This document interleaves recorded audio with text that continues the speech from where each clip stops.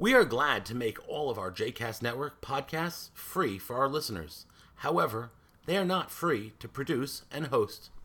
Please consider making a donation to JCast Network to help support our work by visiting jcastnetwork.org/donate. Thanks for your support. You are listening to 2 Minutes of Torah with Rabbi Danny, a JCast Network podcast. For more information about Rabbi Danny, please visit rabbidanny.com. For more information about other JCast Network podcasts and blogs, please visit jcastnetwork.org. Shalom and welcome to 2 Minutes of Torah, Parashat Shmini, Food, Glorious Food. We know that eating is an important part of Judaism.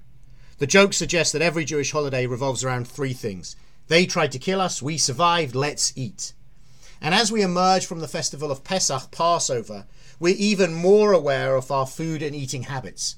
For 7 or 8 days, we shunned bread and other leavened products, which is a real headache for many and makes us hyper aware of what we can and cannot eat. And we know alongside the laws relating to Jewish food, there are the traditions and the customs. The tradition of bagels and lox, pastrami sandwiches, on rye bread, never on white, and various others that have been handed down from generation to generation.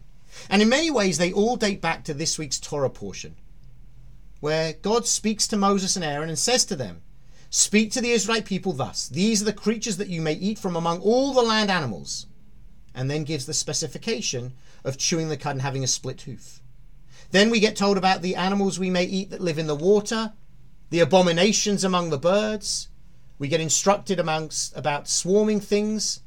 And then ultimately we're told these are the instructions concerning animals, birds, all living creatures that move in water and all creatures that swarm on earth, for distinguishing between the unclean and the clean, between the living things that may be eaten and the living things that may not be eaten.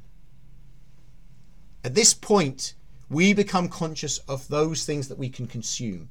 And it's striking to think that at that time the Israelites were living in the wilderness where manna was coming down from heaven that they would eat each and every day. For me, I always think back to my experience in the high school cafeteria when I was hyper aware of which foods I could and could not eat. Every meal that I had at school was a reminder of my Jewish identity because of these laws and instructions.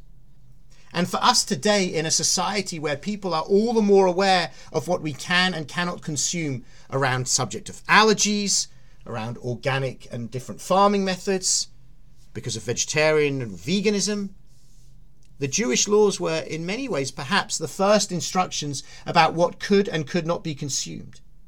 And I think through these instructions, which we're given no explicit reason for why we should observe them, we become conscious and aware of what we consume.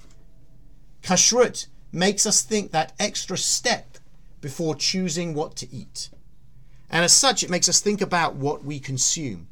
And at the same time, it ensures that every single meal is a sacred occasion. Every time we eat, we have to think about our Jewish identity and what is and is not permitted. There may be no explicit reason given in the Torah for why we should keep kosher, but there are many compelling reasons for why the practice is still relevant today. Shabbat Shalom.